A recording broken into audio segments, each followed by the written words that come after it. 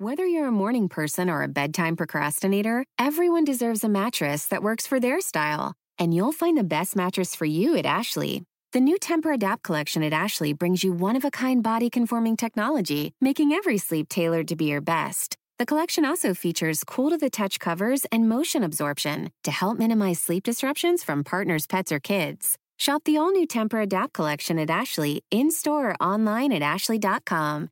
Ashley, for the love of home. Everyone knows therapy is great for solving problems, but getting therapy has its own problems too, like finding the right therapist, fitting into their schedule, and of course, the cost. Well, BetterHelp can solve those problems. It's totally online and built around your schedule. It's surprisingly affordable too. Connect with a credentialed therapist by phone, video, or online chat, all from the comfort of your home. Visit BetterHelp.com to learn more and save 10% on your first month. That's BetterHelp, H-E-L-P. Welcome to The Megyn Kelly Show, live on SiriusXM Channel 111 every weekday at noon East.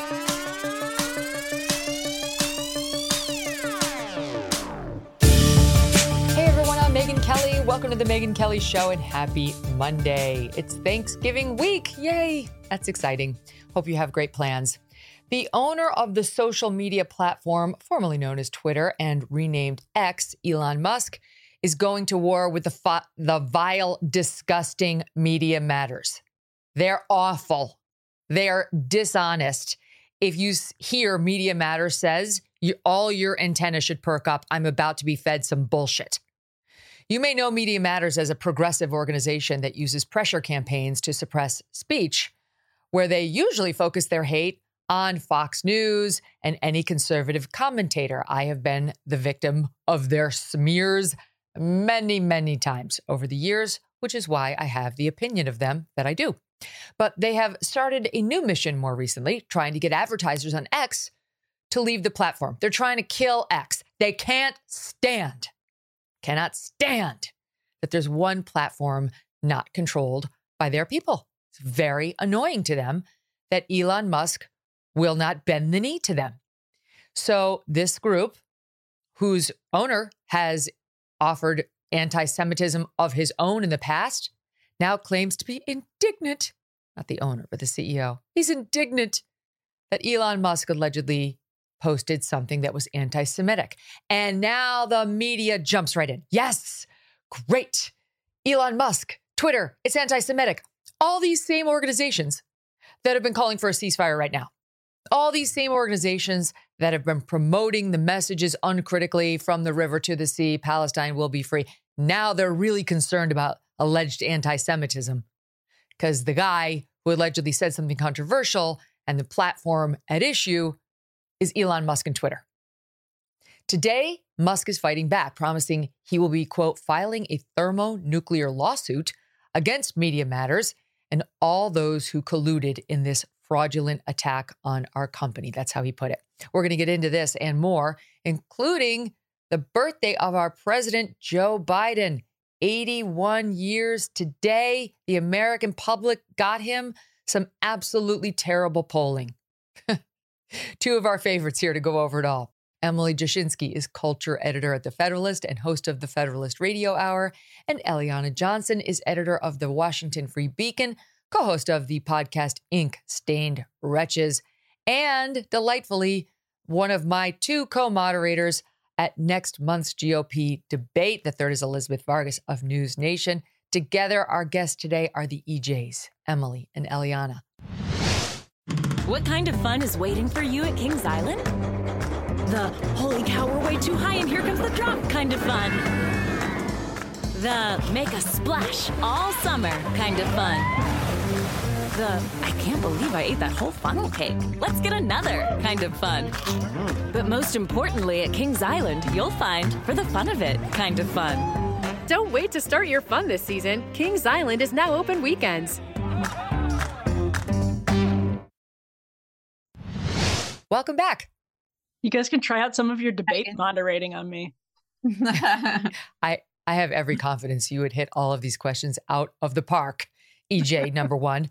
Or maybe you're number two. Just depends on the day. So I'm very into this whole Elon Musk thing because I can't stand Media Matters, as I seem to have referenced 2 minutes ago. I mean, I've been dealing with this group for a long, long time. Since I joined Fox and started coming up, they would take anything and everything I said completely out of context, try to spin it into a controversy, and then try to get me fired. I mean, over and over and over and over my entire career. And then including to when I went to NBC, they pushed and pushed and pushed anything that I said that they could make into controversial all over the internet. Their sole goal is to get conservatives fired, to get anybody right of center fired, ruined, canceled. That's what they exist for. I cannot believe that these companies, these big blue chip companies, are jumping when Media Matters says jump. Are they so clueless? They don't understand that this is a hack organization, that you can't trust anything this group does. So we'll talk about what they're actually doing. Emily, let me start with you on it. What they appear to have done is they went on Twitter. This is according to Elon and Twitter, X, same group. They say that what happened, Media Matters came out and said a bunch of these blue chip brand advertisements are appearing next to anti-Semitic content on X. So you could be scrolling along innocently looking for Thanksgiving table ideas. What's the best cranberry sauce? And you could see an IBM ad. Or you could be searching up how much I hate the Jews and who else feels as I do. And then boom, there's the IBM ad. And they went to IBM and they went to all these other blue chip companies and said, your content is appearing next to all the Jew hatred. So of course they were like, oh, I don't want that. That wasn't part of the deal.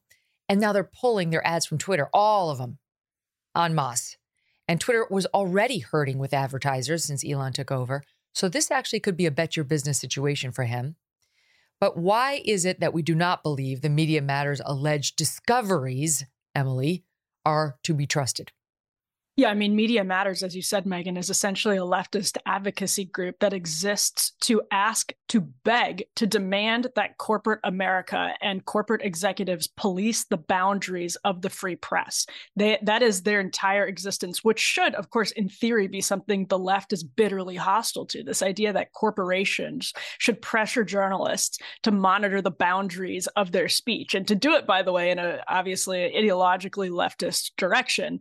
People don't think about Media Matters that way. In fact, Ben Collins, who is the disinformation reporter at NBC, referred to, quote, Media Matters researchers today, which if you're a disinformation reporter, Ben Collins loves to actually spread disinformation as the disinformation reporter. It's actually kind of a great title for him, ironically, but you should probably not be referring to them just plainly as researchers, because they're advocacy activists, essentially. That's what they are. And Elon Musk, in his statement that he posted to X, said he has reason to believe that they were rigging the algorithm to get these reports. And he specifically mentioned, as you said, Megan, fraud. And then Stephen Miller, formerly worked for President Trump, responded to Elon Musk in a tweet saying fraud is both a civil and a criminal offense. The Attorney General of Missouri said that his team was looking into this on behalf of Musk, because if Media Matters, I don't know, Megan, you would know this better. I don't know what potential legal action could be on the table or legal vulnerabilities Media Matters would have in here. I think that would be a really difficult case to make, but they are representing, illegally or otherwise, they are representing advocacy as research. And what's worse than an advocacy group doing that is the media laundering it as though it's some sort of neutral piece of research rather than a completely rigged. And I don't doubt Elon Musk's accusations here that they, created a couple puppet accounts and intentionally started following, the people who would be spreading or the topics where you were more likely to find this kind of information, and then presented it as though, this was representative of the average Twitter user, the average X user's experience, when in fact it was. Wait, let me just stop you there, because that's important. That's important. Yeah. So that would be like, if I wanted to bring down Elon Musk, I'd go on Twitter under the name, Madge Kerwin. And I would just start following all these anti-Semitic accounts. And there are some, for sure. I mean, Twitter is a place for free speech like America, and you're going to get nasty takes. And unlike the previous regime, Elon doesn't ban them all. The most extreme cases he will, the threats of violence and so on, but he doesn't ban them all. So in any event, like anybody knows, your user experience is like curated by you. the algorithm learns what you like, what kind of content you like, and then starts serving it back to you. So you're saying Madge Kerwin would quickly be identified by the X algorithm as like somebody who really likes the anti-Semitic stuff. And then if Madge stays on long enough, the ads are going to pop up from the blue chip advertisers who have bought mass space on X, but they're not popping up to Megyn Kelly, to Emily, to Eliana, because we're not running after that. Only if you're somebody who's seeking out the content is that stuff going to be served up to you. Right. Right. Yeah, exactly. And so that's Elon Musk's accusation that this report is based on accounts that were intentionally created to rig the algorithm to deliver these results. And so it might not be that the report is wrong. I'm sure they were able to create accounts that this content was served up on, and then they go and present it to Microsoft and Apple and whomever else. And, they're very media savvy. Media Matters, to your point, has been doing this for years. They absolutely know the pressure points of corporate advertisers. But whether this is legitimate research, I think is highly dubious. And I look forward to Elon Musk uncovering what Media Matters was up to here, because I think the more transparency there is in this advocacy that's allowed to be laundered into the press as some sort of like neutral academic research is absurd. So this is what an executive at X previously told Fox Business, Eliana, about the way they do advertising, the way they, I guess, ferret out the ads purchased by advertisers on Twitter. Ads follow people on X. They follow the people. So they figure out, again, what you like, and then they'll pop up on your feed. In this case, the Media Matters research that was going to actively look for this content. That's how user targeting works. As it relates to the platform itself, control settings are in place for every user and every brand so that you can try to minimize this kind of content if you want to. The executive claimed groups like Media Matters aggressively search for posts on X and then go to the accounts. And if they see an ad, they keep hitting refresh to capture as many brands as possible. So you can make it look like, oh, gee, they just link these anti-Semitic posts with IBM or whatever the brand is all over Twitter. So I'm just innocently scrolling and boom, something terrible about Jews, and IBM sponsored it. Whereas in fact, the only way you're going to get this is basically if you did what Media Matters did. Right. This reminds me a little bit, and we've had this happen a few times. If you run a publication, people email you about the ads that appear on your site. And if you have a Google ad function, the ads that are served to a user are based on their Google searches. And so, you'll get emails from people who say, you're advertising pornographic images or a penis pump or this or that. And you kind of want to reply and say, that's because you're Google searching, this, that, the other. Like these things are, they are of course based on your own. And this isn't the exact parallel, but it is sort of like that. It is of course based on what you're generating back to yourself. It's a mirror image type of thing. But I have to say, like, I right now, I do think this is a little bit of a red herring, because for me, this is like sort of like Elon Musk, Media Matters, a little bit like the Iran-Iraq war, and I'm probably the odd man out in this conversation of the other EJ and MK. I do think Elon Musk himself, and this is separate and apart from the ads that Twitter is serving up to users, has been pushing anti-Semitic tropes through his account on Twitter. He just did it a few days ago. And at this time in this country, and I think he is rightfully taking heat for this, he denies this. But, for those of us who are Jewish, like we know what this stuff means. We can see it. And so when I look at this, I just see like, it's hard for me to take a side in this. Like, I don't feel sorry for him. I don't like Media Matters. And I don't know what to say here, but it is concerning to me that the wealthiest man in the world with so much power, who owns an entire social media platform, is using it in such an irresponsible manner. And I'm talking about his own personal account, not his the ads tweets. Okay, his posts. Yeah, I guess we call it that. Let's talk about that. Let's talk about that, because I confess I have not been following, Elon's postings bit by bit, but the one that he was really getting hit for, I saw why it was controversial, and then I understood his clarification. So you tell me if it goes beyond this. The one that's being blown up right now, because it hit on the same day as the Media Matters hit piece, was some account I don't know tweeted out. Okay, they said they were. This is my take on it. I believe that this person was trying to say they had no empathy for liberal Jews who didn't fight the woke battles and didn't care about the open border until now. He was kind of like, I think that's my interpretation. He was kind of saying, you know what, spare me your tears because you helped create the mess we have in America. And I really don't feel that sorry for you now that you're saying, oh my God, the college students and all this stuff. But that's my own take. I'll read you what he wrote. He said, Jewish communities, this is not Elon, this is somebody that Elon agreed with. Jewish communities have been pushing the exact kind of dialectical hatred against whites that they claim to want people to stop using against them. I'm deeply disinterested in giving the tiniest shit now about Western Jewish populations coming to the disturbing realization that those hordes of minorities that support flooding their country don't exactly like them too much. You want the truth said to your face, there it is. Now that's not a good tweet. No one's going to defend the way this was written or said. I get your point, Eliana.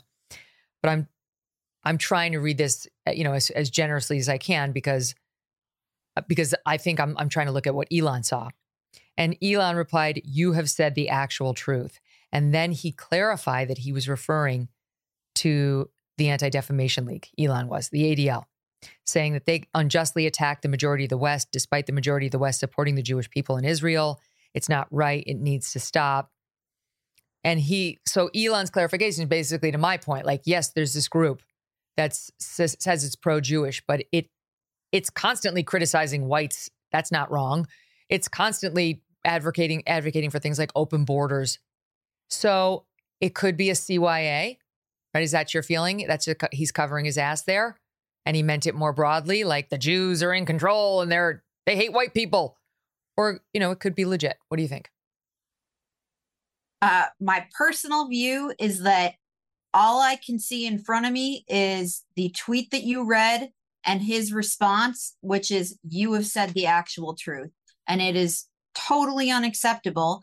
And the Washington Free Beacon has editorialized against the tactics of the Anti-Defamation League. I share his criticisms of them. That said, I can say easily, we, of course, share their goal. We seek the same things. We disagree with them on what is the best way to get there. I think it is appalling at this time in history to see a tweet like that, to say you have spoken truth to somebody who says, I am deeply disinterested in giving the tiny shit now about Western Jewish populations, coming to the disturbing realization, that people don't like them too much. It's appalling. And, with great power comes great responsibility. Think and be careful with what you say.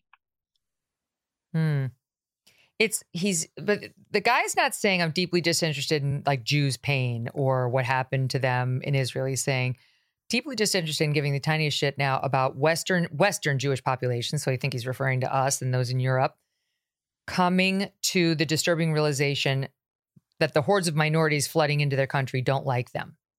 I mean, to me, this sounds like an America First type who really cares about the border, being really inarticulate about his frustrations over not being supported. And this is kind of how Tucker got in trouble last week. Right? Like, he's an America First. Well, I'll let him describe who he is, but he supports much of the Trump agenda. And he definitely is very, very, very anti-open borders.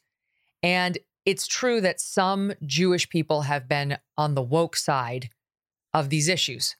And this is why Trump has been out there like, why don't they vote for me? Why don't they vote on their own? But, Ben Shapiro was pointing out, Eliana, to do a sweeping representation of Jews is not the way. That he points out most Orthodox communities like his, and like the folks I lived with in New York in my building, they're much more conservative. They're not, right? So like they get lumped into this sort of they're part of the Western Jewish population. And so it's too sweeping. Anything that's too sweeping gets you in trouble as whatever, it could be, in this case, anti-Semitic. I think that's exactly right. He says Jewish communities have been pushing dialectical hatred. You just can't say stuff like that. You can't paint with that broad of a brush. If he wants to say left-wing Jews, fine. But for Elon Musk to pick this tweet to tee off of is not right. Fair enough. Now here's where the story gets interesting, really interesting though, Emily. Cue the New York Times, the LA Times, virtually every publication, MSNBC, which as far as I know, still employs Mehdi Hassan, among others, who's like the chief Hamas defender on television. They're outraged at the anti-Semitism here, allegedly by Elon, by X. They're getting the vapors. They need the vapors. That they're so horrified at this blatant display of anti-Semitism. Spare me. It's another interesting part of the story, as you mentioned, because Jonathan Greenblatt of the ADL, the Anti-Defamation League, also thanked Elon Musk. I think it was on Friday, because Elon Musk banned From the River to the Sea, or said that this was it's part of Twitter's prohibited speech policy to say from the river to the sea, or to even talk about decolonization. And Jonathan Greenblatt then reached out to Elon Musk and said, thank you for taking this much needed step. So Elon, I think Eliana said something, think before you tweet. I think that's one of the more, interesting things about his leadership, not just of X, but also of SpaceX. You've got billions of government dollars on the line, Tesla, he's got these massive geopolitical relationships. Just last week, Elon Musk was with Xi Jinping in San Francisco. This guy has a lot of balls up in the air, and he just tweets through all of it. He's just posting through the whole thing. And I think sometimes that's where it's like, well, what is X actually doing? What is X? He was a free speech absolutist, but then he comes down on the side of, not even like, this is kind of that question of whether you should be able to talk about decolonization. I think sometimes when people do it, there's an imminent threat of violence. Same thing with From the River to the Sea. Elon Musk will go to the mat for free speech absolutism over and over again. But then as he's just sort of posting through the day, he'll say, well, no talk of decolonization at all. No use of From the River to the Sea, which again, I think often is used in that context of an imminent threat. Sometimes it's sort of the wink, wink, you know what I mean, ethnic cleansing. But he's just saying, period, none of it. And the media reacts in the least nuanced way possible, where they just take these pre-packaged narratives that are served up on a silver platter to them by Media Matters, and they go right to their fainting couches and can't even talk a little bit about where this gets more complicated, where Elon Musk gets more complicated, what he might have meant. And I think also, per the conversation you were just having with Eliana, my guess is that he had in mind some of those powerful scenes from London, from New York City recently, where you just have rank anti-Semitism, you just have rank anti-Westernism, anti-Americanism, people pulling down American flags, replacing them with Palestinian flags. I imagine that's what he had in mind. I'm not trying to, put words in his mouth or cover for him. But the media isn't talking about any of that. And yeah, that is frustrating. That does bring out that side in some people. Well, and not only that, but you've got Eliana, Media Matters. The guy who runs it, the chairman and president, this guy, Angelo Carusone, I don't know. Mm-hmm. I don't know how to pronounce it. I see him pop up every once in a while in the New York Times or on CNN, where they're trying to pretend that he's some objective media analyst instead of a partisan hack who gets paid to tear down conservatives. That's what you get paid for, Angelo. You're disgusting. Okay. You look at just a quick search of how he's spent the past 10 years. And this is just, I have my own independent memories of Media Matters, but worked as an organizer for StopBeck.com, trying to get Glenn Beck canceled. Led a pressure campaign against Rush Limbaugh. This is before Media Matters, trying to get him canceled. In October 2012, while with Media Matters, began organizing for the Dump Trump effort, a pressure campaign formed to convince Macy's to stop its business partnership with Trump due to his role in the so-called birtherism controversy surrounding President Obama. I mean, we could keep going. Then he's got his own controversial comments where he's referred to trannies, Japs, and Jewry. Okay, so he says he can say that term Jewry because he had a Jewish boyfriend. I think it's one of those things, sir, where unless you're Jewish, you're not allowed to. Okay, sorry. It's just not how it works. Go consult the rappers. They'll explain to you the rules of these games. In any event, it goes on, and he has been accused of anti-Semitism in the past, so on. So, like, for this guy, like, they'll just print him. You know, these same publications that are now calling Elon and Twitter anti-Semitic, they'll use him as an expert. They'll ignore what they themselves have done over the past 5 weeks, and the whole story will shift to these right-wing extremists who hate Jewish people. And by the way, that's what makes corporations take this seriously. It's not just because some crank leftist activist group is throwing out so-called research. It's because the media will quote him as like some neutral, objective observer, a media expert, and they will do the same thing to these studies, so-called studies and reports and research that they put out. So it's one thing to have a crank leftist activist group do that. It's an entirely different thing to have the media treat it as though it's not advocacy and activism and entirely ideological and partisan. That's the thing. So, I mean, Eliana, it's amazing to watch the New York Times hit Elon Musk and Twitter for their alleged support for, anti-Semitism or Nazism. They just hired a Nazi. They just hired a guy who specifically said he loves Hitler. But they'll get totally away with that, Eliana. I don't remember the Media Matters hit piece on the New York Times. Look, how great you are, Hitler. That's what the New York Times' latest hire said. Okay, so Angelo, hello. I'm waiting for your hit piece on the New York Times. Eliana, I think we're going to be waiting a long time. Oh, yeah. And look, what none of these people are going to say is they're all on the same team. The mainstream media and Media Matters, there's not much distinction between them. And what makes Media Matters effective is that what the business that they are really in is the ginning up of public pressure campaigns through the use of media, through the use of news stories and media to ratchet up public attention and public pressure on corporations to exact a financial, political, reputational cost to achieve their desired political outcomes. And so what we're seeing with Elon Musk and X is create news stories and negative narratives against these corporations that advertise with the goal of forcing them to pull their advertising from X with the ultimate goal of exacting, of hurting the bottom line of X and hurting Elon Musk. It was the same story with Fox News, but they're reading, they're running the same playbook with every single one of these, and they do it quite effectively because it is actually not that hard to do if you have a very friendly relationship with the mainstream media. Mm-hmm. And so far we've had Apple, Bravo, IBM, Oracle, and Xfinity allegedly go up to pro-Nazi content. That's what Media Matters reported. And several of those have pulled their ads because Media Matters went to them and said, why are you supporting Nazis? Why are you supporting anti-Semites? Your content's all over, these posts on X. And so many of them have now pulled.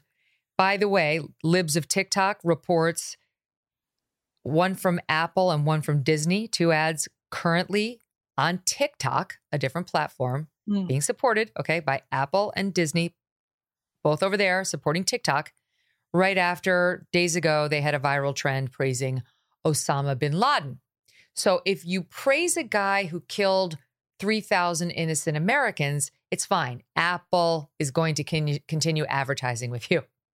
But if you go over on X and generate an anti-Semitic account that then gets advertised because of the algorithm, that's it. You got it. We're out. We're taking the high ground. I mean, it's just so transparent, Emily. They want to kill X. They want to kill it because Elon runs it and they can't stand conservatives. And will there ever be a story on the corporate hypocrisy? I mean, that is a good news story on how these decisions are made in corporations and the hypocrisy of continuing advertising on one platform while pulling it from another. Because, yeah, and I mean, those corporations don't care about Mehdi Hasan because there's no leftist crank group that's able to masquerade itself as some neutral observer because, again, the media won't let them to police right-wing crank group. Right. To police speech from the other direction. And I think this is why Elon Musk has been trying really hard to build up a subscriber user base on Twitter, which is smart because in this environment, it's why, for instance, you have so many great writers that are at Substack now, because companies get spooked by stupid quote unquote research by groups like Media Matters because part of it is that you have executives in C-suites who do get spooked by this. But the other part of it is that these news organizations and their business executives are now staffed by people who are ideologically fellow travelers with the cranks at Media Matters, the ideological cranks at Media Matters. And so on the one hand, some people are just that, they buy it. They're on the same page. And the other people are terrified of these stupid advertising controversies because Media Matters then goes to NBC and NBC reports that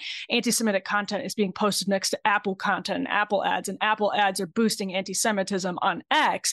And so it's this vicious cycle that repeats itself over and over again. And one of the only ways to get around it is to have a subscriber base. And that's why, for example, so many people have taken their work to Substack. It's why Elon Musk is trying to create Twitter subscribers that get, an ad-free experience and are subscribing to individual users so that it makes advertising dollars less powerful and makes groups like Media Matters less powerful. I don't know that has worked so well for him so far because Twitter is already a pretty small slice of the population, daily users compared to Facebook and Instagram and TikTok. But you can understand why he's working really hard to make that model successful because it gives way less power to the corporate press and to their little fellow travelers at Media Matters. Twitter must succeed. Elon Musk must succeed with X. It's important to the future of the country. I think about one of the issues near and dear to my heart, as you both know, and that's what's happening with children who have some gender confusion because it's being pushed on them by a society that's forgotten its core values. And you weren't even allowed to talk about this prior to Elon taking over X. You couldn't post a tweet saying a man cannot become a woman, period. There's only one thing that's a woman. She's born a woman. She's a woman her whole life. You couldn't say things like that. Thanks to Elon, now you can. And yes, allowing free speech allows a lot of things. Like, look, I am somebody who is these things that, these groups, these students for justice in Palestine on college campuses, if they're not actively threatening Jewish students, I don't think they should be pulled. I don't like what they're saying at all. I don't support these groups at all. But I kind of like the fact that they're outing themselves and their crazy ass views so we know who they are. I'm totally pro not hiring them, but I'm not pro shutting down the speech. That this is America. You can say hateful things. That's who we are. If it crosses over into threatening on a college campus, you may get yourself in trouble. But on Twitter, in the public forum, you're allowed to say things that are considered vile. And I think it's actually a bonus because now we know who you are. Just this weekend, I found out about this doctor, a resident at the University of Tennessee in their medical program. She's a resident. And she's posting all over online about basically her Jew hatred. Okay, so, and somebody was saying, here, I'm actually just going to pull it up so you can hear it. Because it's dark. And I don't want this person not to be able to say these things. I absolutely want her to say these things. So then I can say what I want to say. Her name is Dr. Amina Al-Kaswani.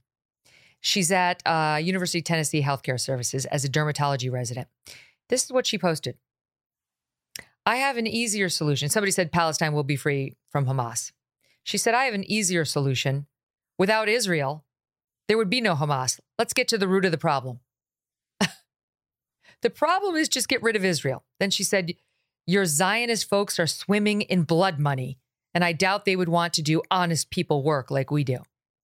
This person, I mean, Eliana, you mentioned you're Jewish. Imagine walking into, not knowing, that this dermatologist feels the way she does about Jewish people, and you sit in her office and she's having to screen you for skin cancer. Your life is literally potentially in her hands. And then you find out this is how she views Jewish people. I mean, you have a right to know. You should know. If we shut down the speech time and time again, we're not going to know. And then I feel like we're worse off.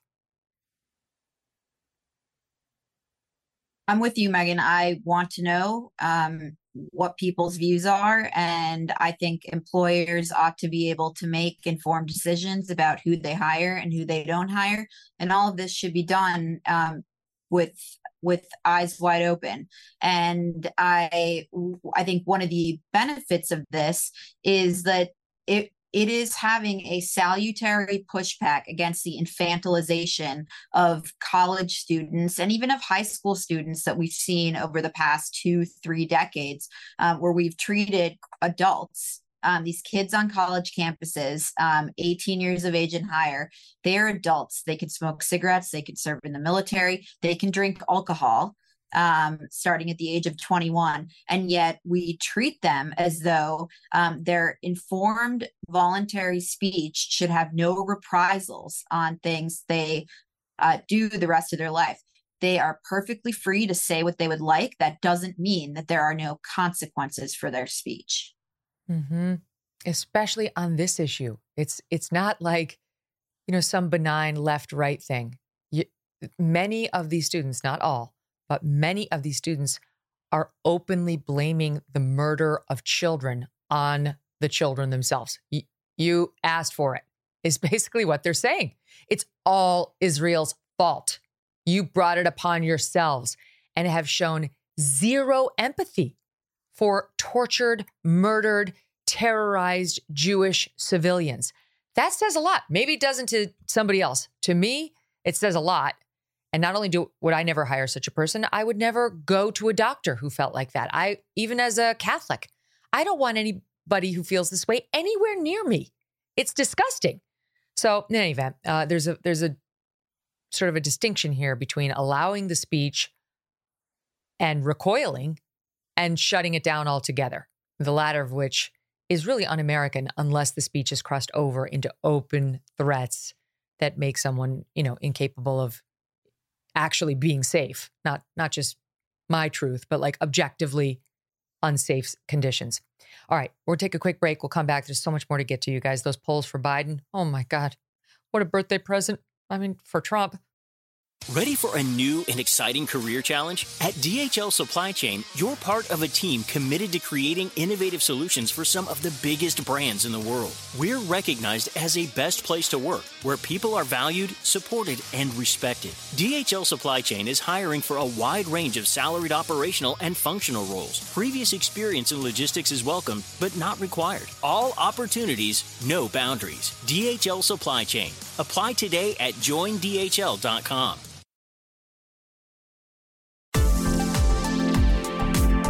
All right, ladies, there are a few new polls out, and oh my goodness, they are not good for our now 81-year-old president. Biden's 81. Can we just start? How is this man going to make it through 5 more years of being president, right? 1, and then if he wins re-election, another 4. He's 81. Think about, can you imagine an 86-year-old Joe Biden? Just the other day, we played a clip of him just 3 years ago when he was running. And he seemed so much more spry than he does today. 81, Emily. I don't mean to sound nasty. It's not coming from a nasty place. It's coming from just an observational place. I don't think he can do it. No, I don't think he can do it either. And in fact, I actually thought, when he was running for president in 2020, he was already a stark contrast from when he left the vice presidency in early 2016. There was a huge difference between 2016 Joe Biden and then 2019, 2020 Joe Biden. And since then, it has gotten progressively worse. And I think actually that's where you see that sort of become even a bigger campaign issue for him, because people have sort of watched Joe Biden age rapidly before their eyes. So it's one thing to come, from 2016 and then come back in 2020 and be old. But when it's happening in front of the public, I think people, on the one hand, it shows a lack of capacity to handle the daily duties.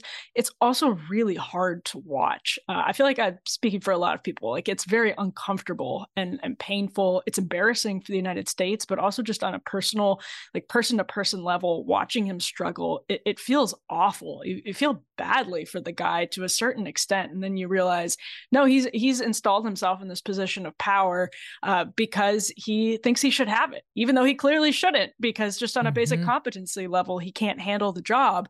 But yeah, I mean, there's 81 for some people is different than 81 is for other people. And Joe Biden at the age of 81 is in incredibly rough shape, and the entire country can see that. And that's why even Democrats, a majority of Democrats wish they had another option.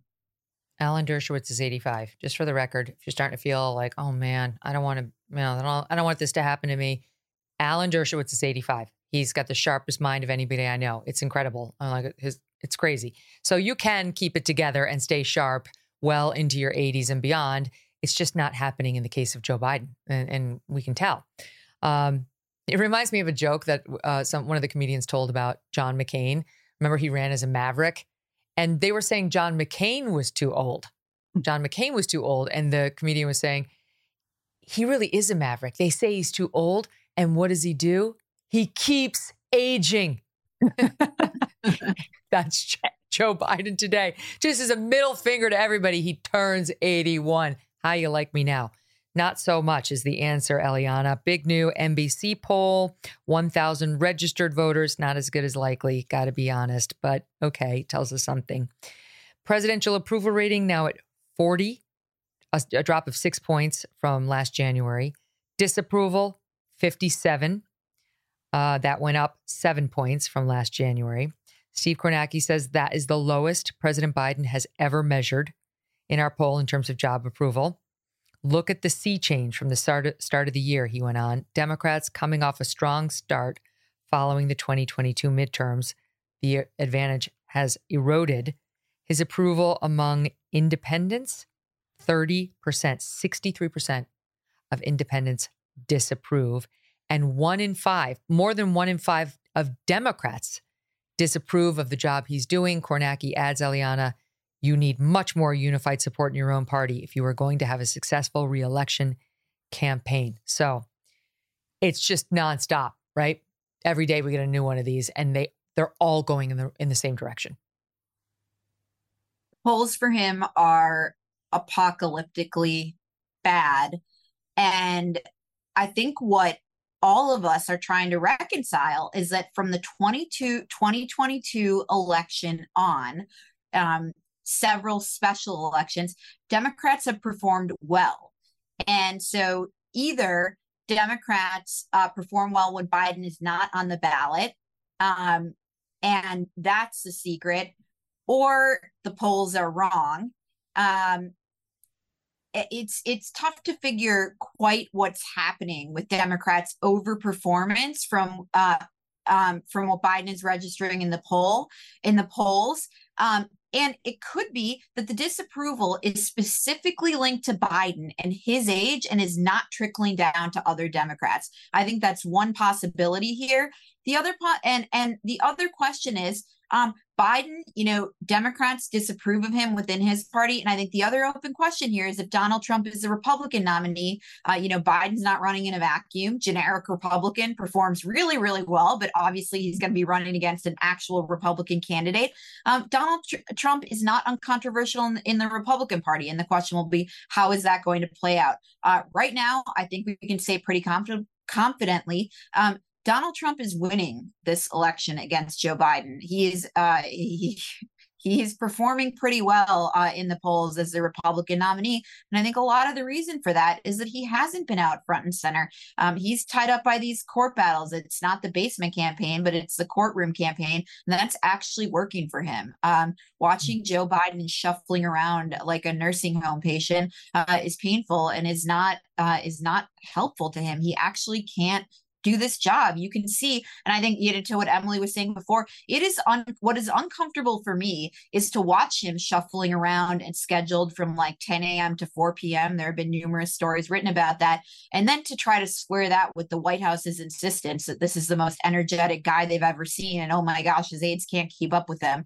It reminds me of when Thad Cochran, the late Mississippi senator, was running for re-election in 2014 or 2015 at the age of like 94. And they all said that about him too. It's just not believable. And people don't believe it.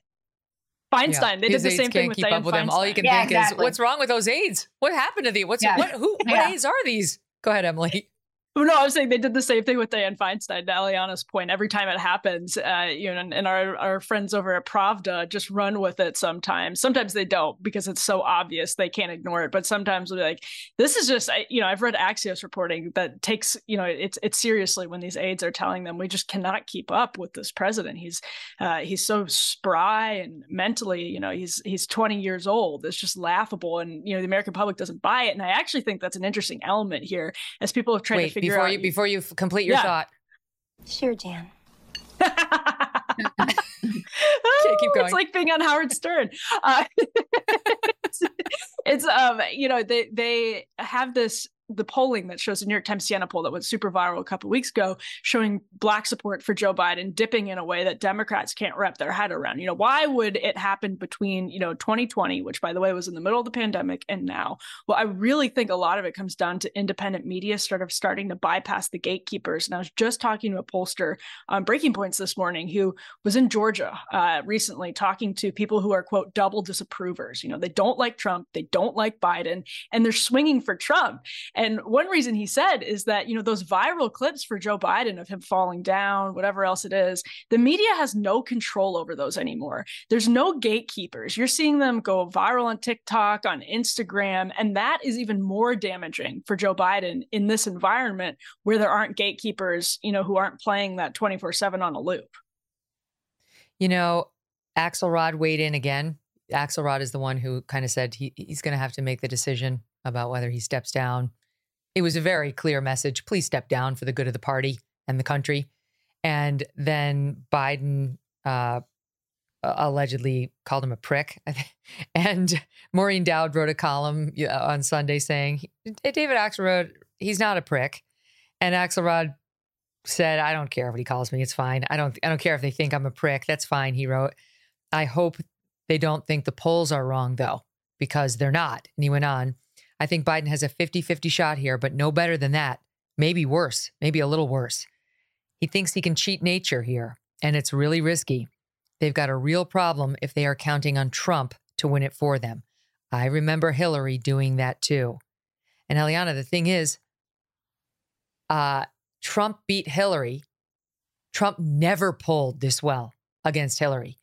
Now in poll after poll, and we just got a new one, Trump's beating Biden.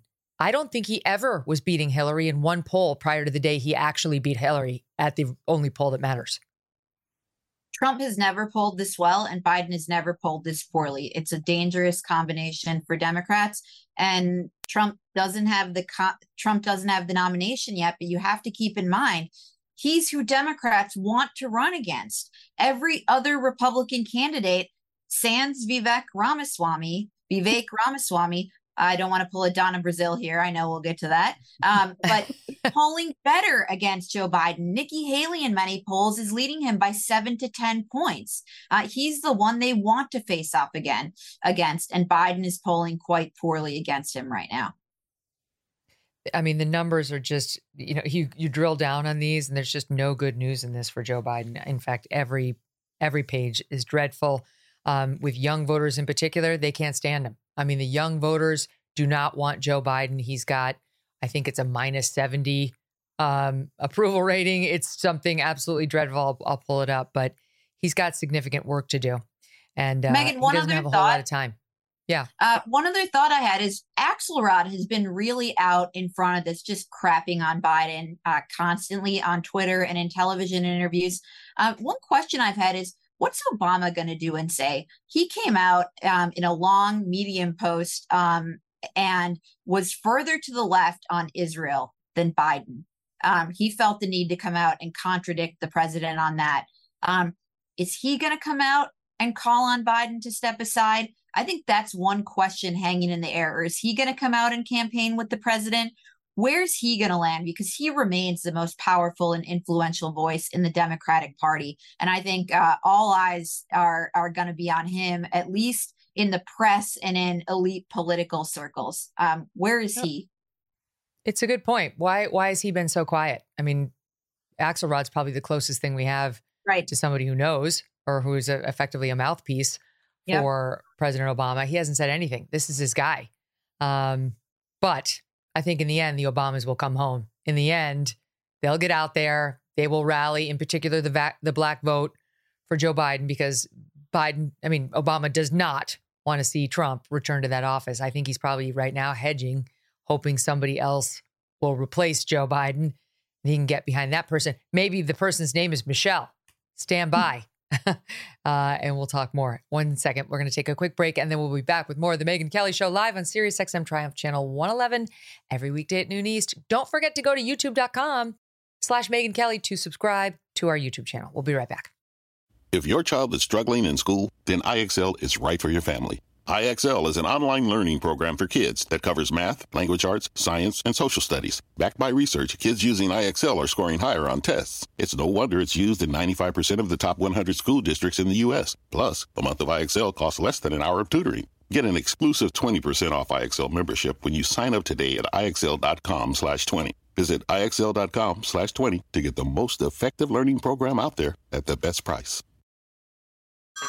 Hey everyone, it's Ted from Consumer Cellular, the guy in the orange sweater, and this is your wake-up call. If you're paying too much for wireless service, you don't have to keep having that nightmare. Consumer Cellular has the same fast, reliable coverage as the leading carriers for less. And for a limited time, new customers receive their second month free when they sign up and use promo code MONTHFREE by May 31st. So why keep spending more than you have to? Seriously, wake up and call 1-888-FREEDOM or visit consumercellular.com. Taxes, fees, and other third-party charges will apply. See website for additional details.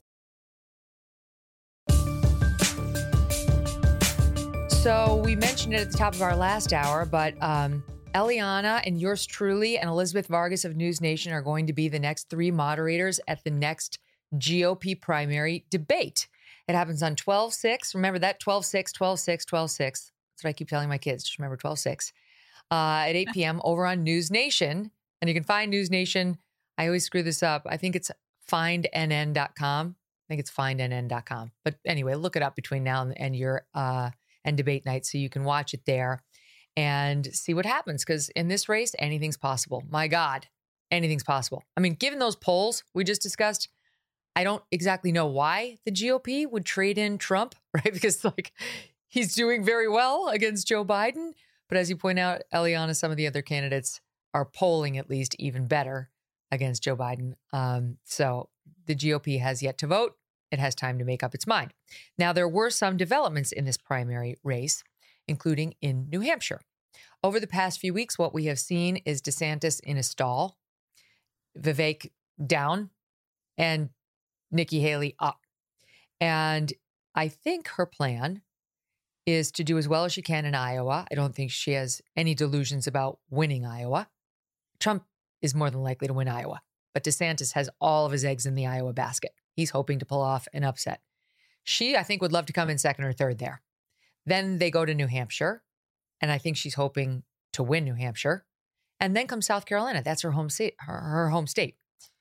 And I think she's hoping to sort of parlay whatever victory she's had into a win there. Now, the odds are, if you're betting on horses, you would bet Trump's going to win all three of these by a landslide, according to the polls. I mean, he's way ahead. The latest New Hampshire poll, which is the state she's hoping to win, he's at 46. She's at 18. She doesn't even have half what he has. Sometimes you kind of realize you're talking about fairyland. You know what I mean? You're like, she's moving up. She's moving into the number one position. Wait, no, she's not. No, she's moving into the number two position behind Trump. In any event, the latest poll that I just referenced is out of the state of New Hampshire, Washington Post Monmouth. And Trump is at 46. Haley's at 18. Christie's hanging in there at 11. I don't know why. Does Christie have any momentum in any other state? I mean, okay, no one can tell him what to do. Ramaswamy's down at 8, and Eliana, DeSantis is at 7. He's the lowest of all of them in New Hampshire. He's below Ramaswamy. So it really does make you wonder, because DeSantis is not going to win South Carolina from the looks of it. So at this point, you have to ask yourself, what's his path? Exactly. When we look at polls, we tend not to look at them in isolation, but we look at trends in several polls. And from doing that, I think we can say the trend for DeSantis is not what he wants to see. He started off really at a high point when he jumped into this race, and he's trended downward. Obviously not what you want to see. Vivek Ramaswamy, the same thing. He had a moment after that first debate, and he's trended downward since then. Again, not what you want to see. Nikki Haley, the opposite. She's gained traction. She's had strong performances in the debates. She's obviously does well in that format. She's trended upwards. I think DeSantis, he has to win Iowa. He's put all of his eggs in that basket. Nikki Haley, if she's going to get traction electorally in this race, she's got to win New Hampshire. And that would really happen from Chris Christie dropping out and his voters going to Haley. Wait, let me just interrupt. Do you mean beat Trump win, or do you mean win the undercard? No, I think contest? she's got to win. I think she has to win New Hampshire and then move and win South Carolina. To win the race, you have to win. You can't come in second. Little known secret. State. Yeah, she's got to win New Hampshire. She's got first or last. Look, it's just my view. I obviously, I'm not an expert in this stuff, but I think she has to win New Hampshire, and she's got to win in South Carolina, or she's got to come really, really close to him, 1 or 2 points in New Hampshire, and win South Carolina. But she's got to win one of these early states, period. It's joinnn.com. That's what I was screwed up, whether it's findnn.com or joinnn.com. Joinnn.com. Just in case you want to watch it live, that's what you should do, the debate. What do you think, Emily? Because he's gotten some big new donors. This is in Axios. He raised $2 million for his 2024 run in 48 hours this past week. This after many of his donors had already maxed out. So these are new donors. To me, this feels like a PR spin dropped by his people to a compliant Axios looking to generate any kind of good news for him. Now, he did get the endorsement of the Iowa governor, Kim Reynolds. That's big. And he does need to win Iowa, win-win, as Eliana says. And at the same time he got that, Donald Trump is attacking Kim Reynolds, which look, what people say who follow politics closely in Iowa is this stuff matters. Kim Reynolds matters. She's beloved there. And that it's not a good idea to attack her, to Mr. Trump. He's now saying Kim Reynolds of Iowa has gone from a popular governor to the most unpopular governor in the U.S. Not an easy feat. Her endorsement of Ron DeSanctimonious, who is 50 points down to me in the polls, has given him exactly 0 bounce. He's a wounded bird falling violently from the sky. He's big into the bird references. He calls Nikki Haley bird brain. Ron DeSantis is a wounded bird falling violently from the sky. Moved on from dog. It's poetic, really. Right. Romantic. We moved on. Dog. I'd rather be a bird than a dog or a pig or a fat slob. So you tell me, Emily, whether all his attack on Kim Reynolds and her endorsement of DeSantis and this new inflection of cash, does it have any chance of moving the needle in Iowa? Absolutely not. I mean, talking about these things that would normally have great consequence in Iowa and any race that Donald Trump is not in. I get it. I mean, it's Iowa's super interesting exactly because of things like that, because, that governor endorsement is super important. But there is no path for anybody right now, realistically, but Donald Trump. Because remember, the DeSantis campaign is working with its top consultant, Jeff Rowe, because he helped Ted Cruz win Iowa in 2016. And they thought if they could win Iowa, they would then leave Iowa with the momentum to go show they're strong and tank New Hampshire and keep on going down to South Carolina. And so what we have seen is that's absolutely not happening. He can't even right now be in close range with Donald Trump. Maybe some people, if he got everyone else to drop out of the race before Iowa, maybe he would have a chance. But as of right now, he's the one that's down in New Hampshire. So there's literally no incentive for anybody else to come in and give him that path from Iowa to New Hampshire to South Carolina. And there's no path for anyone else. Nikki Haley, for example, who's up in New Hampshire. It's true she's doing well in New Hampshire, but she's doing well for second place in New Hampshire and doing well for second place in South Carolina. If we were talking about her doing well for a potential first place in New Hampshire and then a potential first place in South Carolina, we might be talking about a race. But what we're talking about here is a race for second place, which now even Ron DeSantis is losing because he doesn't have the momentum that he needs in New Hampshire and South Carolina. And Nikki Haley isn't going to come anywhere close in Iowa. She's not going to come anywhere close in all likelihood. She's not going to get close to Donald Trump in New Hampshire, South Carolina. It could change. If Chris Christie drops out, that's a huge boost. That's 11%. That's a lot of voters I suspect would go to Nikki Haley and gets her closer to that 35-40% range. So then you might have a race. But other than that, it's still a race for second place because Donald Trump is up by double digits everywhere you look. You know, way back when I was in law school, I was in the finals of this appellate argument competition with my partner. And the night of the finals, we got to have dinner with 3 judges from New York State's highest court, which is called the Court of Appeals. And it was so exciting to meet them. We were young, we were clueless and green, but really excited. And it was myself, my partner, and then the team that we were going to go up against, who were friends of ours too. And my partner, Dave, said to the judges, this is just such an honor. Like, we've already won. No matter what happens, we're winners tonight.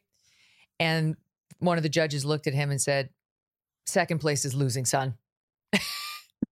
just a reminder before we went out there. Second place is losing. We need that reminder now. Like, you get sucked in.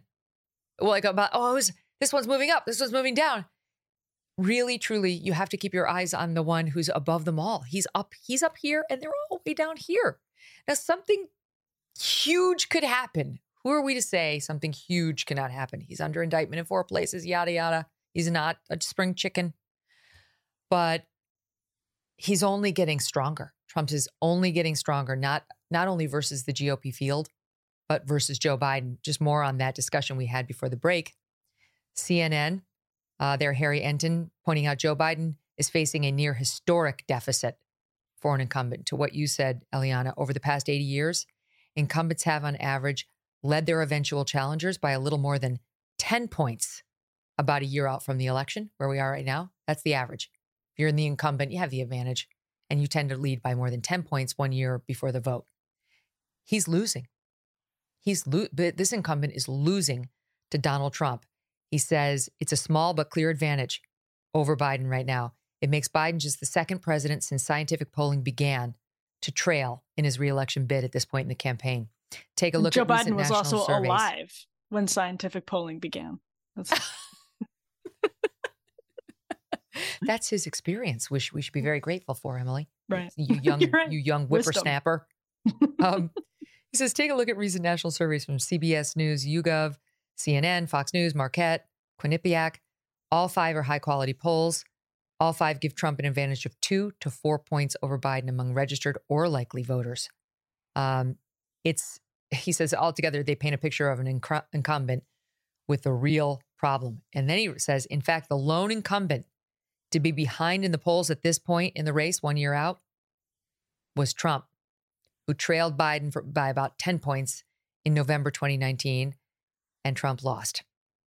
So, I mean, the writing's on the wall. They don't seem to recognize it. And all the write-ups that I've read today from, more left-wing or more centrist publications with access to Democratic strategists who know Joe Biden, they all say he's not going anywhere. It's a pipe dream. You remember Vivek at the last debate? Tell us who the real candidate is. He needs to, he's going to step aside. Just make it happen right now so we know who we're running against. No. What they're saying, Eliana, is it's not going to happen. Joe Biden is not listening to David Axelrod or any of these polls. He keeps saying, look at what happened in 2022. Look at what happened in 2023 in the midterm or off-year elections. I didn't poll well. I wasn't particularly popular. but the Democrats came home. When push comes to shove, they'll come home. And I'm not going anywhere, 81 or not. Well, he wasn't on the ballot in 2022 or in the 2023 special elections. And the question is, will voters come home when he is on the ballot? But one thing that I think is important to talk about for Biden that I think is very relevant is the advantages of incumbency and whether he's actually able to capitalize on them. Incumbency typically does carry with it huge advantages because obviously the president has an enormous bully pulpit that a challenger simply doesn't have. But I think Biden can't capitalize on them in the way that other incumbents have been able to. He doesn't give a lot of speeches. He doesn't do a lot of press conferences. He doesn't stop and talk to the press in the way that previous incumbents have. And he's simply not able to take advantages of the typical the typical advantages of incumbency, particularly when it comes to the communication platform of the White House. You know, they call it the Rose Garden strategy. You can give those speeches. You can use the White House, all the backdrops. There's a lot of majesty that comes with it. Well, his aides don't want him out there. He screws up. He looks old. And I think that's a real factor at play in this election that you have to discount and take away some of those advantages because Biden's simply not able to use them. I'm all about the memory lane today because when you say his aides don't want him out there, all I can think of is that line from Arthur, one of the greatest movies ever, you know, Dudley Moore, the drunk billionaire. Most of you know me. Can you blame them? Just like that. Exactly. Of course they don't want him out there. Every time he goes out there, he can't find his words. He can't find his people. He can't find where to stand. He trips, he stumbles, whatever. Oh, in fact, we got one of those examples coming in right now. Just today, he reportedly struggled. We're going to show it to you. I haven't seen it yet. Through an incomprehensible joke about Taylor Swift's concert in Rio de Janeiro during what should be a very simple event, the turkey pardoning at the White House. He's a very simple. You're pardoned. I pardon you. I pardon you. Nope. He went off script. And let's find out together what happened. Now, just to get here, Liberty and Bell had to beat some tough odds in competition. They had to work hard to show patience and be willing to travel over 1,000 miles. You could say even this harder than getting a ticket to the Renaissance tour or Britney's tour. She's down in, it's kind of warm in Brazil right now. What? What did the Renaissance tour or the what tour? I think he said Britney. Did he say Britney? Yeah. I think he said Britney. Sounded like he said Britney. I think he confused Britney's. And that's not even the worst. I mean, that's a mild Biden gaffe. It's hilarious, but it's like, it's not even as bad as it gets. And it's really bad. I mean, for any of the presidents. We need to hear it again. Do we need to hear it again? I think, can we listen to it one more time? 10 more times. I don't understand what happened. Now, just to get here, Liberty and Bell had to beat some tough odds in competition. They had to work hard to show patience and be willing to travel over 1,000 miles. You could say even this harder than getting a ticket to the Renaissance tour or Britney's tour. She's down in, it's kind of warm in Brazil right now. Oh, God. Oh, God. Mm-hmm. You're so close. No, not close at all. And you know, an aide wrote that for him. I mean, this is where it's just ridiculous. They're writing easy copy for the pardoning of the Thanksgiving turkeys. And some aide thinks it's Liberty and Bell thinks it's a good idea to try to A, have him pronounce the word Renaissance, B, be able to connect the dots that's somehow related back to a pop star who's named Taylor Swift. I mean, he doesn't know what why decade is he saying the Renaissance tour? The Taylor Swift tour is called the Eras tour. I don't know where Renaissance came from. Britney Spears is not on tour. She hasn't been in a while. I don't understand any piece of what just happened there, Eliana. But Emily's point is a good one. I don't think the aides set him up for success. Don't give him pop references that he can't land if he happens to go off script or lose prompter for 2 seconds. It's obvious to everyone he doesn't know what the Eras Tour is. It's not an appropriate reference for an 81-year-old guy. Let's stick to Dog-Faced Pony Soldier. That was a good one. Oh, wait. The Renaissance Tour is Beyonce's tour. Okay. Yes. That's what I thought. I should have known mixed that. up 3 different pop figures. We've got Beyonce, Britney, and Taylor conflated into one woman. But did his staff mess that up, or did he? Because now I'm wondering, obviously he messed it up no matter what. He couldn't even say the name of whoever he's trying to reference. It sounded like Britney, and then he goes and talks about Brazil. So is it messed up? Did his staff refer to the Taylor Swift concert because he somehow has Brazil on his paper and in his head? Did they confuse it with the Beyonce tour? And then it double confused Joe Biden, who has no idea what any of this is and thinks probably the biggest pop star is, I don't even know. It's someone from the 50s? So here's an update. Media pointing out that okay, so first of all, Taylor Swift is the one who's in Brazil. Beyonce's launching a tour called the Renaissance Tour. It's not, as far as we can tell, in Brazil. That's Taylor Swift who's in Brazil. He points out that he says it's kind of warm in Brazil, right? He says it's kind of warm in Brazil right now. This comes after a woman died at a Taylor Swift performance there, and it made massive headlines. So there's like 4 stories in one in what he has access to the nuclear codes. Okay. He was meeting with the president of a nuclear power last week, Xi Jinping. I mean, this is the same guy. This is why the numbers are so dreadful, in particular with the young people. I told you I'd get you the numbers that I was talking about. It's young people's approval of how he's handling the Israel-Hamas war.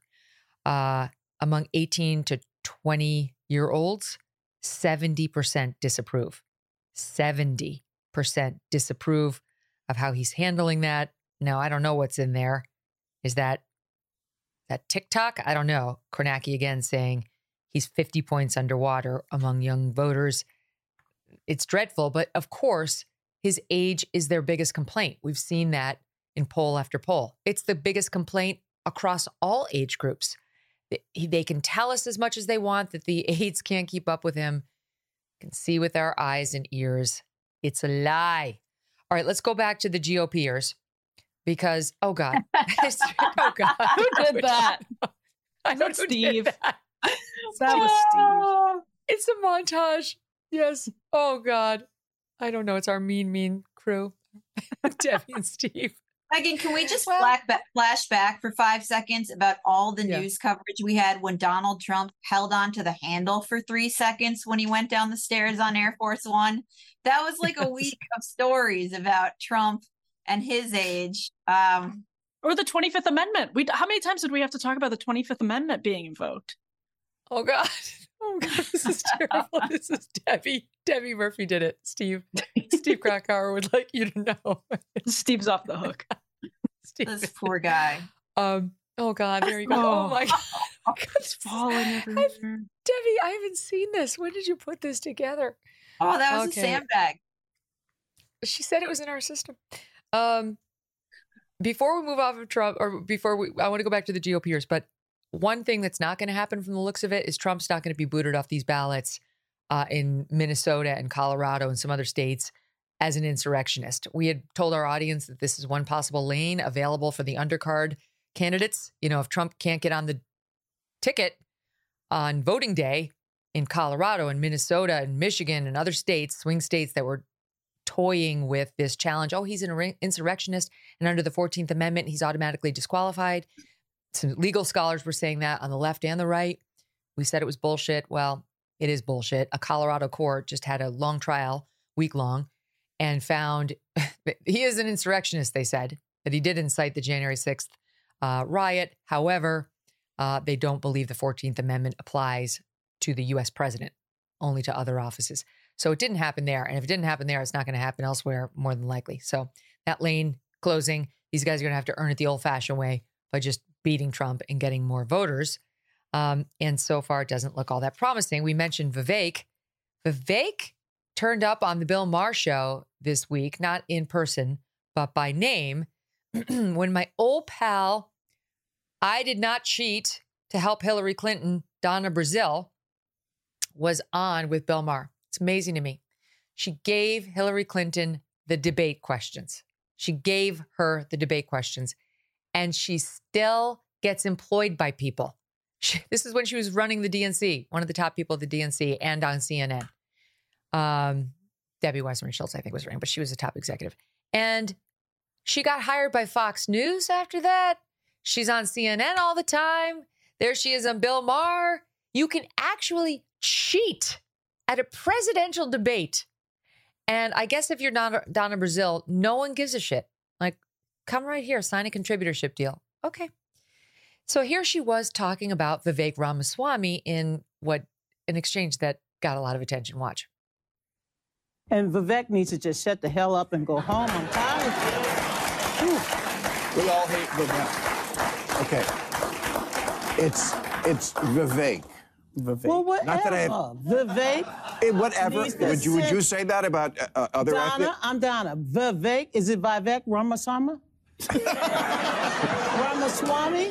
Ramaswamy. Thank you so much. I learn so much when I come on this show. I know. But Vivek needs to go home. Yeah. I agree. He runs it. I just feel like there's something wrong with everybody refusing to learn to say his name. Vivek. I just feel there's a little racism there. Wow. And then Vivek weighed in, posting on X, I wonder what they'd do if a white Republican intentionally mispronounced Donna's name and then told her to return home. Ooh, ooh. Shots fired. What do you make of it, Emily? Well, yeah, I think the way Vivek responded was correct, because Bill Maher saying something is racist or might be a little racist doesn't actually make it racist from my perspective, because, that's, she's saying go home. This is, I don't even think this is a charitable reading, but let's say it is, of what she's saying. I think she's saying he needs to get out of the race and stop wasting everybody's time. That's how I interpreted what she said. I do think, though, this is the point Vivek is making, and it's smart, that if the roles were reversed, and if she was a white Republican strategist saying this about a Vivek Ramaswamy in the Democratic primary, said go home, refused to learn to pronounce his name, then yes, there would be think pieces in HuffPost about how it was racism. People would be sharing their sad personal stories of racism and connecting the dots and saying, this is what I experience every single day as Vivek Ramaswamy. So I think that's the correct response. I don't think the correct response is to say Donna Brazile is racist against Vivek Ramaswamy. I think the correct response is to say she's a hypocrite against Vivek Ramaswamy. Yeah. And to be fair, it's a hard name. Yeah. I don't know if she is racist, but she's definitely a cheater. She's a cheater. She cheated on a presidential debate. I had her on Fox News the night of the debate, then when it had broken, or the night of one of the debates, and it had broken. And she didn't know, she still came on. And this is what happened. This is the person we're talking about. You were accused of receiving a debate question before a CNN town hall. You had this question on March 12th. That verbatim was provided by Roland Martin to CNN the next day. How did you get that question, Donna? Well, Kelly, since I play straight up, and I'll play straight up with you, I did not receive any questions from CNN. WikiLeaks released a March 12th Podesta email showing you messaging the Clinton campaign with the exact wording of a question asked at the March 13th CNN TV1 town hall debate. Kelly, where did you get it? As a Christian woman, I understand persecution, but I will not sit here and be persecuted because your information is totally false. What you're telling the American people, email. Well, Podesta's emails were stolen. You're so interested in talking about stolen. So you deny it. You're like a thief that want to bring into the night the things that you found that was in the gutter. When you said so, from time to time I get the questions in advance, what were you referring to? A lot of those emails, I would not give them the time of the day. I persecuted her. I was the one lying. She was caught. She wound up having to admit it and apologize, but she did not apologize to me for calling me a persecutor. Kelly. I seriously, like, I'm amazed that this person still has a job. She cheated at a town hall, not a debate. She said later, leaking the town hall topics to the Clinton campaign was a, quote, mistake I will forever regret. So just want people to remember that every time they see Donna Brazile being promoted by Fox News, by CNN, by Bill Maher. What is she doing on there? Every introduction should start with Donna Brazile, who cheated in the presidential campaign when Hillary Clinton appeared at a town hall. It's disgusting. Okay, I'm working something out there, but I'm just saying. She also lied about it. I think that's the other thing. She knew that wasn't a fake email that had been manipulated by Russian hackers. And then she went on your TV show, basically tried to turn the tables, attack a journalist and say you were spreading lies when she knew damn well, because she sent the email, that email was real. So not only did she cheat, she then lied about it and attacked journalists based on that lie. It's true. Honestly, like, I'll tell you, this is like an irritant to me, because ever since my departure from NBC News, like literally every article they write about me includes, Megyn Kelly who defended blackface, which is not exactly what happened at all. We were talking about how people used to wear it and how did the standards change. Whatever. I mean, literally every single article. And you look at, guess who's hosting the Oscars this year? Jimmy Kimmel has worn blackface so many times. He wore blackface, spoke in a urban accent. He put on a fat suit to be Oprah Winfrey and talked about how he needed to darn socks as a black, fat Oprah Winfrey hosting the Oscars. They don't mention that every time they introduce Jimmy Kimmel. You think that's going to be in his Oscars introduction? I don't think so. Donna Brazile, every time they introduce Donna Brazile in an article or on TV, you think they mention the fact that she cheated at a presidential town hall when the future of the country's leadership was in the balance. She cheated. Nope. She gets paid contributorships at this network and that network, on the left, on the right, goes on Bill Maher's. I'm so over the left's hypocrisy. And to Vivek Ramaswamy's point, he's absolutely right, because you know how many pieces there have been written about how these angry white male conservatives won't properly pronounce Kamala Harris's name because of racism. Racism. My team just pulled one for me, just for kicks. Oh my God, this publication is a joke. This Refinery 29. Why are Republicans mispronouncing Kamala Harris's name? Racism. And they go through all the evil right-wing commentators and why they won't say it properly. Tucker Carlson, number one. I mean, Tucker Carlson, he does that stuff for humor. And frankly, most of us found it very funny. Like Don Lemon. Tucker knows how Don Lemon's last name is pronounced. He's mocking him. He's diminishing him in like an intentional way. In any event, Vivek's exactly right. If you're a white guy, you don't get away with that crap. If you're Donna Brazile, you get away with everything. Everything. Okay, I want to go back to alleged anti-Semitism, because there is news on a story that's been out there quite a bit, and that involves Candace Owens. I don't know if you two have been following this whole controversy, but she's in a big fight with Ben Shapiro over at the Daily Wire. She's been very critical of Israel and suggested they're committing a genocide, among other things. And she sounds a lot like some of these Students for Justice in Palestine protesters. And so Ben, of course, is one of the most prominent Jews in America, and he's been very defensive of Israel. And there's a tension there. So he was caught on camera saying he thinks her behavior has been disgraceful, that she's a faux intellectual or faux sophisticate, and that she's kind of been exposed in all this. Then she tweeted out that he's been emotionally unhinged and that everybody's been running around, trying not to upset him for these weeks, but this is ridiculous. And then these Bible verses suggesting she was being persecuted, and it just spiraled downward. Well, Jeremy Boring, who is Ben's co-founder of the Daily Wire, tweeted out over the weekend, we're not going to be firing Candace. He said, Ben and I don't make those decisions anymore. We're not, like, Jeremy's off doing something else right now. And Ben doesn't make hiring and firing decisions. She's not going to get fired. I think honestly, this is just my own take, they would love to see her quit. Ben's tweet said, if you want to quit, go right ahead. Daily Wire is not in the business of shutting down people's opinions. They've got very controversial ones over there, and they haven't shut anybody down so far. I don't know why they'd start with her. Enter David Horowitz. Now, David Horowitz is a very prominent Jewish American who we featured on the show not long ago, not live, but a clip from 2010 where he was giving a speech at a university, and this young woman stood up and tried to get on him for things he had said at the speech, and he recognized her wearing that, that same Palestinian flag that we see out on the street now, or scarf. And he said, let me just put it this way.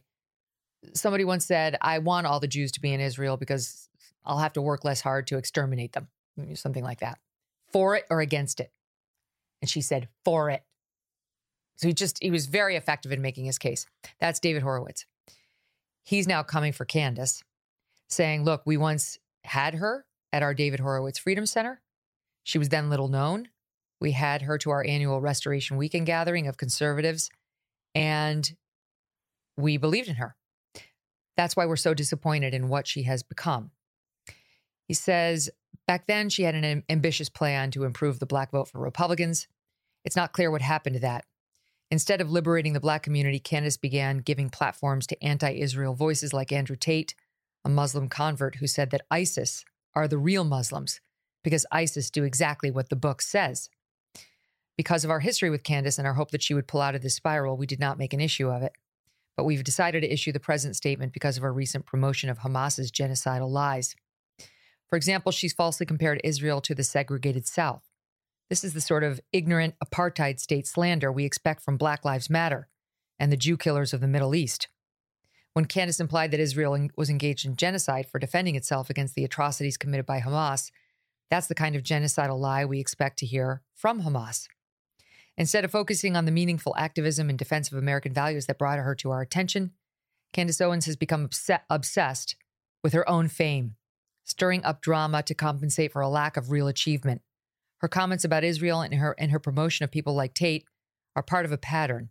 Candace tackles a subject she knows nothing about, never bothers to learn anything about it, and then rides the backlash by playing the victim to generate more fame and money.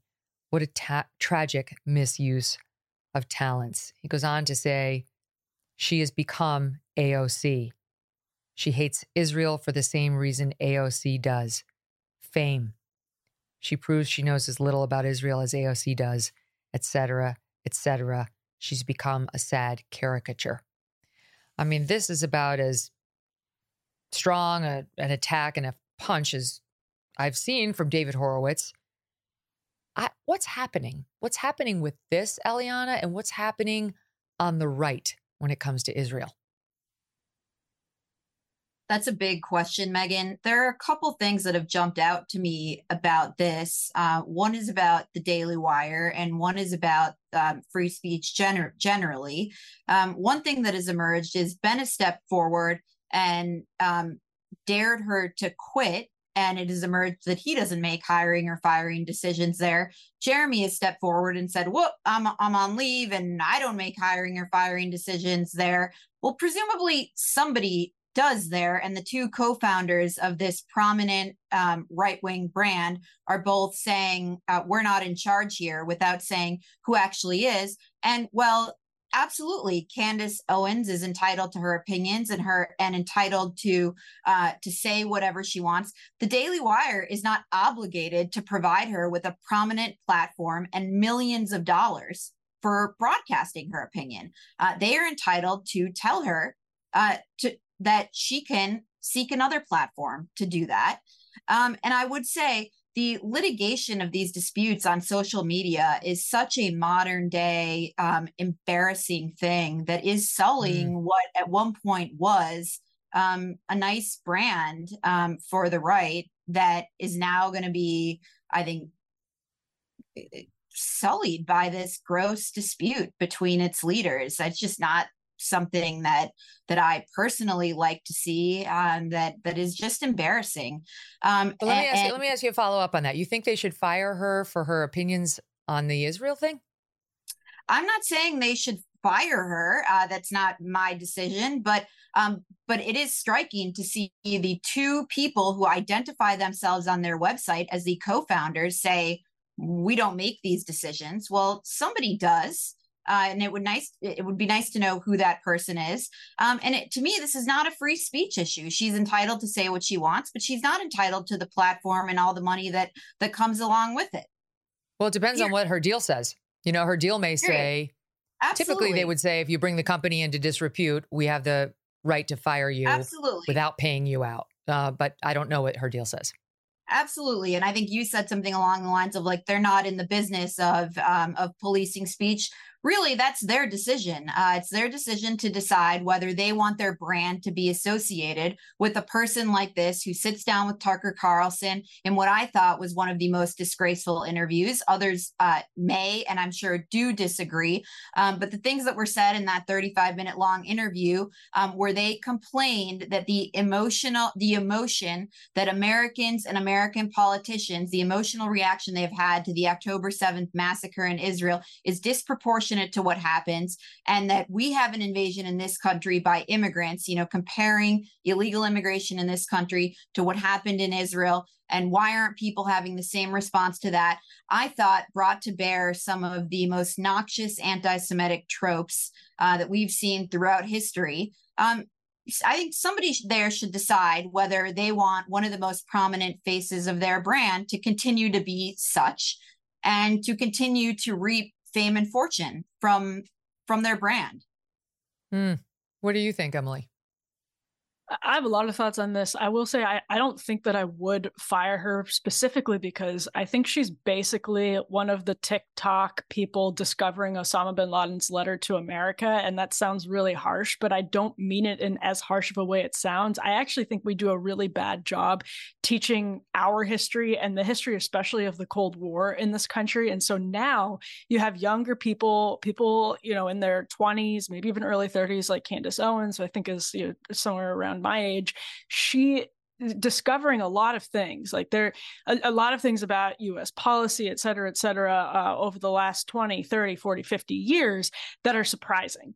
And because they didn't know these things, and because these things were treated as forbidden truths, as things you couldn't talk about, they're really powerful. And people who are learning them for the first time, the sort of anti-American narrative about Israel, the anti-American narrative about, the Taliban and the Cold War and the Mujahideen and all of that, it makes people, when they learn it for the first time, automatically say, I thought America was good.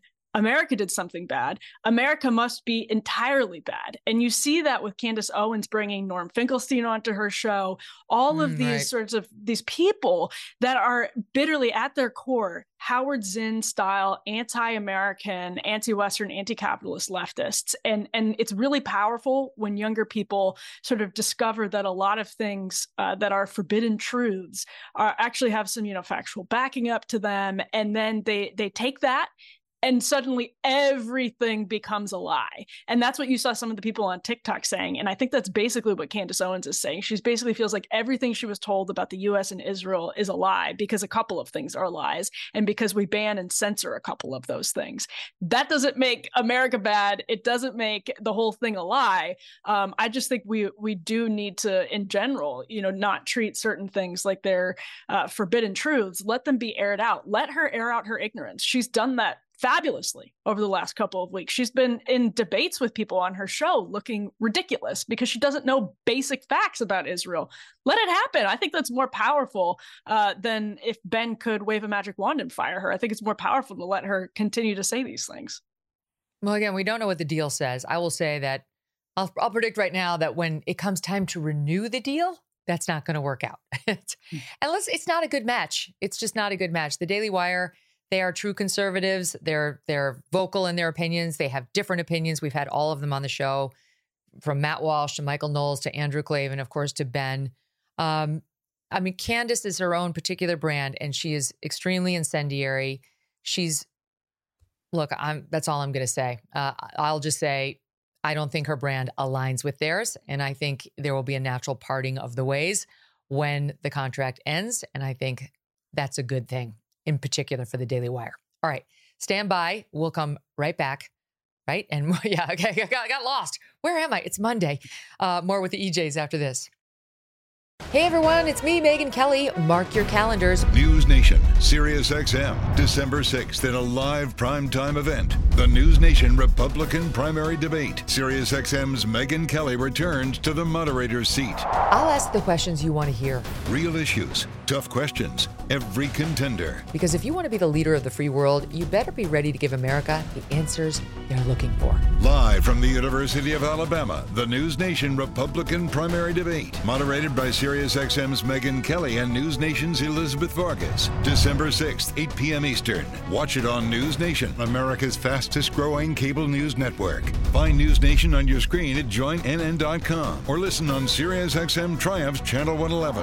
Go to SiriusXM.com/MK Show to subscribe and get 3 months free. Offer details apply. The News Nation Republican primary debate. See you on the debate stage. To find News Nation on your TV, go to joinnn.com. If your child is struggling in school, then IXL is right for your family. IXL is an online learning program for kids that covers math, language arts, science, and social studies. Backed by research, kids using IXL are scoring higher on tests. It's no wonder it's used in 95% of the top 100 school districts in the U.S. Plus, a month of IXL costs less than an hour of tutoring. Get an exclusive 20% off IXL membership when you sign up today at IXL.com/20. Visit IXL.com/20 to get the most effective learning program out there at the best price. Hey everyone, it's Ted from Consumer Cellular, the guy in the orange sweater, and this is your wake-up call. If you're paying too much for wireless service, you don't have to keep having that nightmare. Consumer Cellular has the same fast, reliable coverage as the leading carriers for up to half the cost. So why keep spending more than you have to? Seriously, wake up and call 1-888-FREEDOM or visit consumercellular.com. Savings based on cost of Consumer Cellular single line 1, 5, and 10 gig data plans with unlimited talk and text compared to lowest cost single line postpaid unlimited talk, text, and data plans offered by T-Mobile and Verizon January 2024. All right, so this has nothing to do with anything, but I've got to get it off my chest. I went to Chicago 2 weekends ago out for a girls' trip. It was amazing. We did a little shopping on the Saturday. I walked into a store. I'm going to do the store the courtesy of not naming them, but it was a women's clothing store. I bought a coat. I go to the register and I give her my card and she says, email, please. And I say, I'm not in your system. And she says, oh no, I need it for your receipt. And I said, well, I don't want to provide that. So just give me a paper receipt. And she looks at me and says, well, then it's final sale. Well, why is it final sale? She said, because you're not going to have a receipt. I said, I want a paper receipt. I don't want to be in your system. Just give me a paper receipt. She said, well, what if you lose it? I said, that is for me to worry about. Now, whatever happened to the paper receipt? It was a young person who didn't live in the time where we just walk in, we give the credit card works, you get the hard copy receipt back and you walk away. This is not a friendship. It's not the beginning of a beautiful relationship. We don't get to exchange emails and you get my home address and you get my phone number and you can call me or email me or send my information or sell it to anybody who you want. It's all up to me. Give me my paper receipt. And if I lose it, it's my problem, not yours. What is happening? Emily, you're a young person. Do you remember the time when it was all about the paper receipt? Why is everybody asking for your email now when you try to make a simple purchase at a clothing store? Yeah, no, of course. I mean, you would save your receipts for forever. I mean, depending on how long the return period was, you have stacks of receipts. I still have stacks of receipts in my wallet. And to her question, what if you delete the email? I mean, what if you accidentally delete the email and 30 days goes by and it's out of your trash can? That doesn't make any sense. Do you think she wanted your email?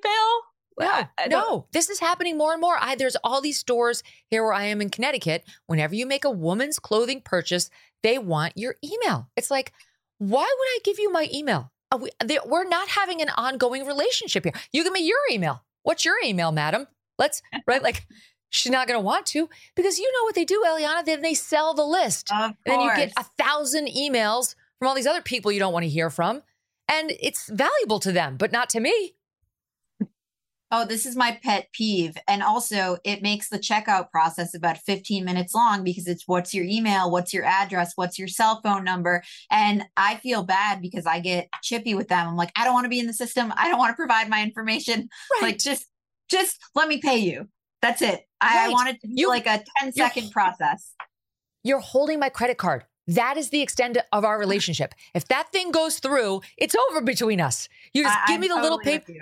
She was like, paper receipt. She was clearly like this high maintenance bitch who wants me to print out the. I'm like, sister, this is the way it's been done since the beginning of time, or the beginning of paper. Did you get the receipt? Did you get it? Yes, I got the receipt, but it was true. It was truly like, hello, Janice in aisle 1. She wants a hard copy receipt. I'm like, should have report you. This is a basic responsibility of yours. This is not high maintenance. Anyway, it drives me nuts. And I also do not appreciate the people at like the coffee places that want you to tip the person, not even the coffee place, like, you know, the deli where like the whole part of the deal is like, okay, I'll take the chicken sandwich. Okay, here's your chicken sandwich. And they're like, would you like to give a 15% tip? Like, why? Why would I? What do you mean? This is basic service. It's supposed to be included in the price of my chicken sandwich. Okay, with that, have a wonderful Thanksgiving, ladies. Happy Thanksgiving. Thanks, Megan. Thank you for letting me vent. I know all of you can relate. And thanks to all of you for listening to us.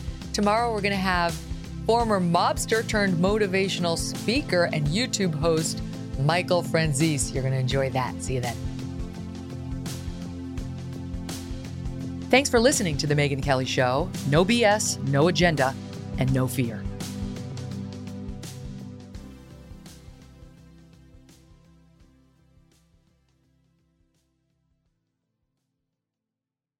The living room is where you make life's most beautiful memories. But your sofa shouldn't be the one remembering them. The new life-resistant, high-performance furniture collection from Ashley is designed to withstand all the spills, slip-ups, and muddy paws that come with the best parts of life. Ashley high-performance sofas and recliners are soft, on-trend, and easy to clean. Shop the high-performance furniture in-store or online at ashley.com. Ashley, for the love of home. Angie's List is now Angie, and we've heard a lot of theories about why. I thought it was an eco move. Fewer words, less paper. No, it was so you could say it faster. No, it's to be more iconic. Must be a tech thing. But those aren't quite right. It's because now you can compare upfront prices, book a service instantly, and even get your project handled from start to finish. Sounds easy. It is, and it makes us so much more than just a list. Get started at Angie.com. That's ANGI, or download the app today.